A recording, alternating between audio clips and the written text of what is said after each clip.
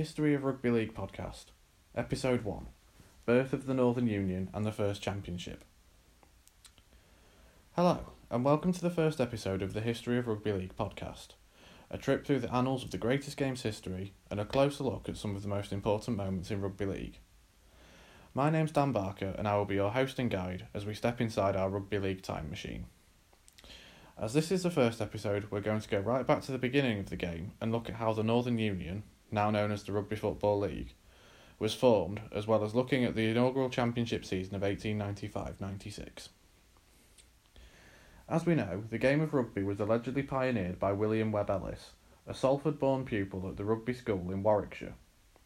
History has told us that apparently during a football match in a PE session, that Webb Ellis picked the ball up and ran the length of the field holding the football. This game proved quite popular, and by 1871 the Rugby Football Union had been founded in London in response to the number of clubs forming across the country.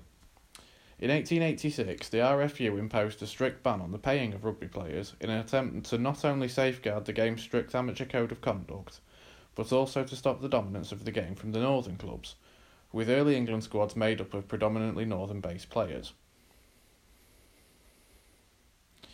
In 1892, the RFU levied charges of professionalism at rugby clubs based in Bradford and Leeds. By this time, a divide had already occurred within the game. In the south, rugby was seen as a hobby for affluent middle-class gentlemen, whilst the game was played in the north by the working classes, who found themselves needing to take time away from work in order to play in organised matches.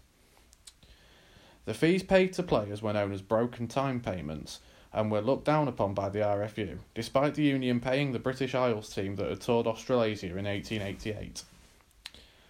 A year after the punishments to Leeds and Bradford, several clubs from Yorkshire tabled a motion to legalise the broken time payments to compensate lost earnings for players who missed work to play in matches.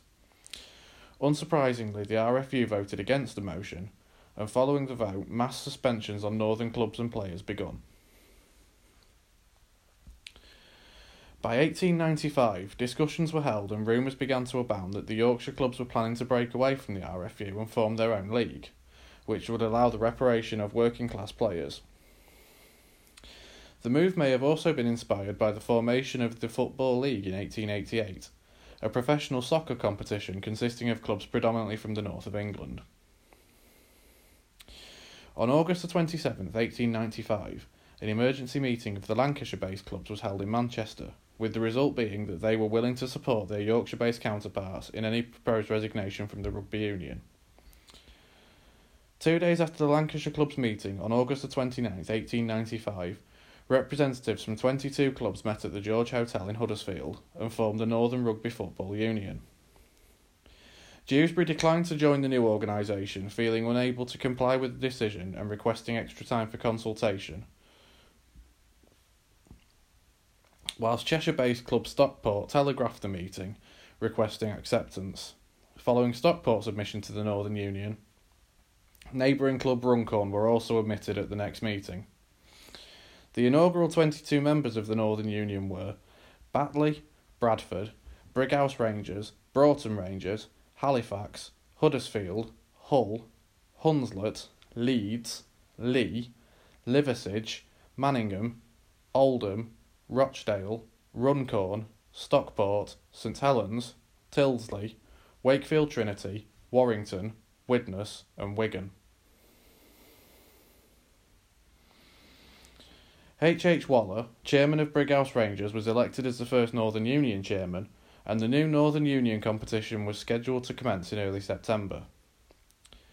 The season would consist of each team playing each other home and away, with the team finishing top of the table at the end of the season winning the championship. Results accrued during the championship season would also contribute towards separate county championships.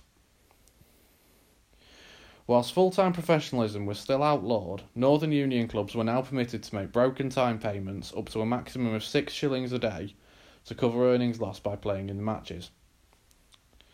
As the inaugural Northern Union season got underway in September 1895, calls were made to change elements of the rules to further benefit spectators, as well as to differentiate the game from that played by rugby union clubs.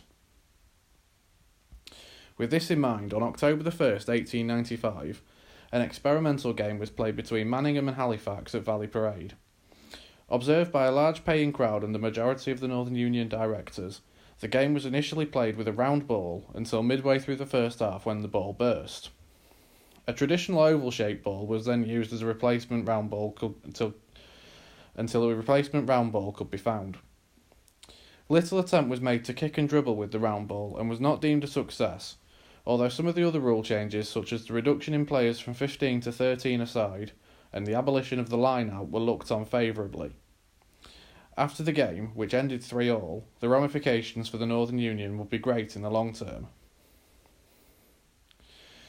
The race for the championship would go down to the final day of the season, as Manningham travelled to Hunslet needing to win the match which would deliver the championship to Valley Parade. Backed by a large travelling crowd armed with banners and scarves decked out in the claret and amber colours, it would indeed be Manningham who took the spoils by a score of 4-0.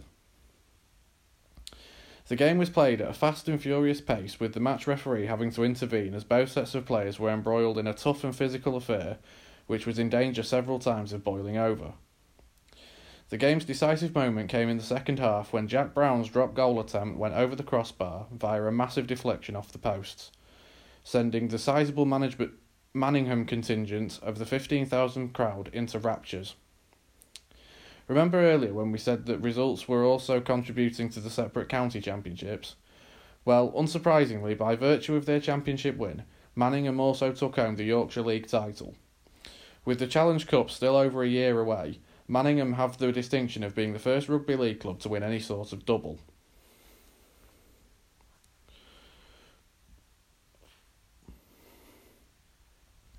On the other side of the Pennines, it was Runcorn, one of the Cheshire sides admitted to the Northern Union in the days after the meeting at the George Hotel, who took home the Lancashire League title. Winger Jack Hurst of Oldham ended the season as the top try scorer, crossing 28 times during the campaign, whilst George Lorimer of champions Manningham finished as top goal kicker, scoring 35.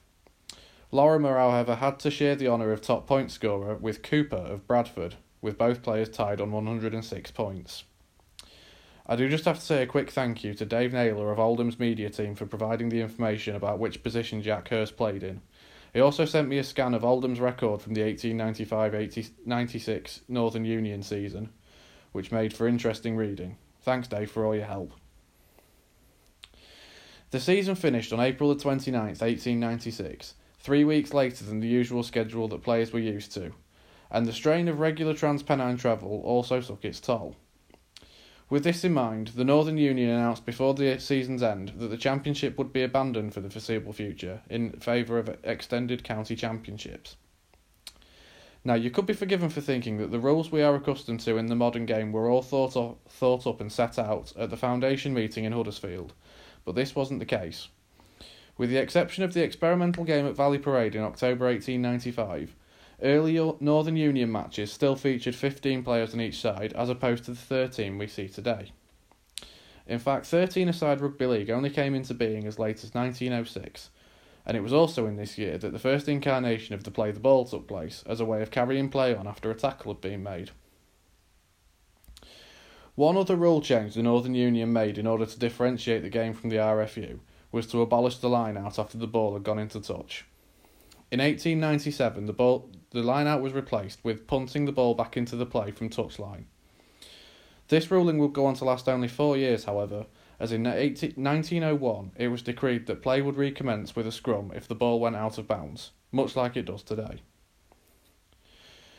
What became of Manningham, I hear you ask? What role do our inaugural champions play in rugby league today? In short, they don't have one. Following the split into county competitions for the 1896-97 season, the champions agonisingly finished second in the Yorkshire League, just 2 points behind eventual winners Brighouse Rangers, but soon fell onto hard times. As costs of maintaining their Valley Parade home mounted and relegation stung the club's accounts, Manningham were forced to look at other activities in order to keep the club afloat. In January 1903, James White, a sub-editor of the Bradford Observer, met with Football Association representative John Brunt at Valley Parade to discuss the possibility of bringing a professional football league club to the city. Meetings were held over the coming months, and eventually on May the 29th, 1903, The committee of Manningham FC voted in favour of resigning from the Northern Union and switching to association football. With the club now renamed Bradford City, the move would be seen by the Football League as an attempt to break into West Yorkshire, which for so long had rejected soccer to remain a strong rugby league territory. Interestingly enough, another one of the founder members of the Northern Union, Bradford FC, who would go on to win a re-amalgamated championship in 1904 and the Challenge Cup in 1906, also turned their back on rugby league in 1907 to form a football club, becoming Bradford Park Avenue. It was a core group of rugby league loyalists who refused to change with the club and founded Bradford Northern in time for the 1907-08 season. The club are of course now known as the Bradford Bulls. That brings an end to our look back at the formation of the game and the early days of rugby league in the UK. I hope you have enjoyed it and that you will join me for our next episode, which will be all about the history of the Challenge Cup. If you did enjoy the show, then please leave a rating and or review on iTunes. Not only does it help get the word out there about the show, it also helps me with things I need to improve on future episodes. If iTunes isn't your thing, then all the episodes will be uploaded onto my YouTube channel so you can listen at your own leisure without having to download anything. For more details on where to find the podcast, news on future episodes and general chit chat, then please drop me a follow on Twitter.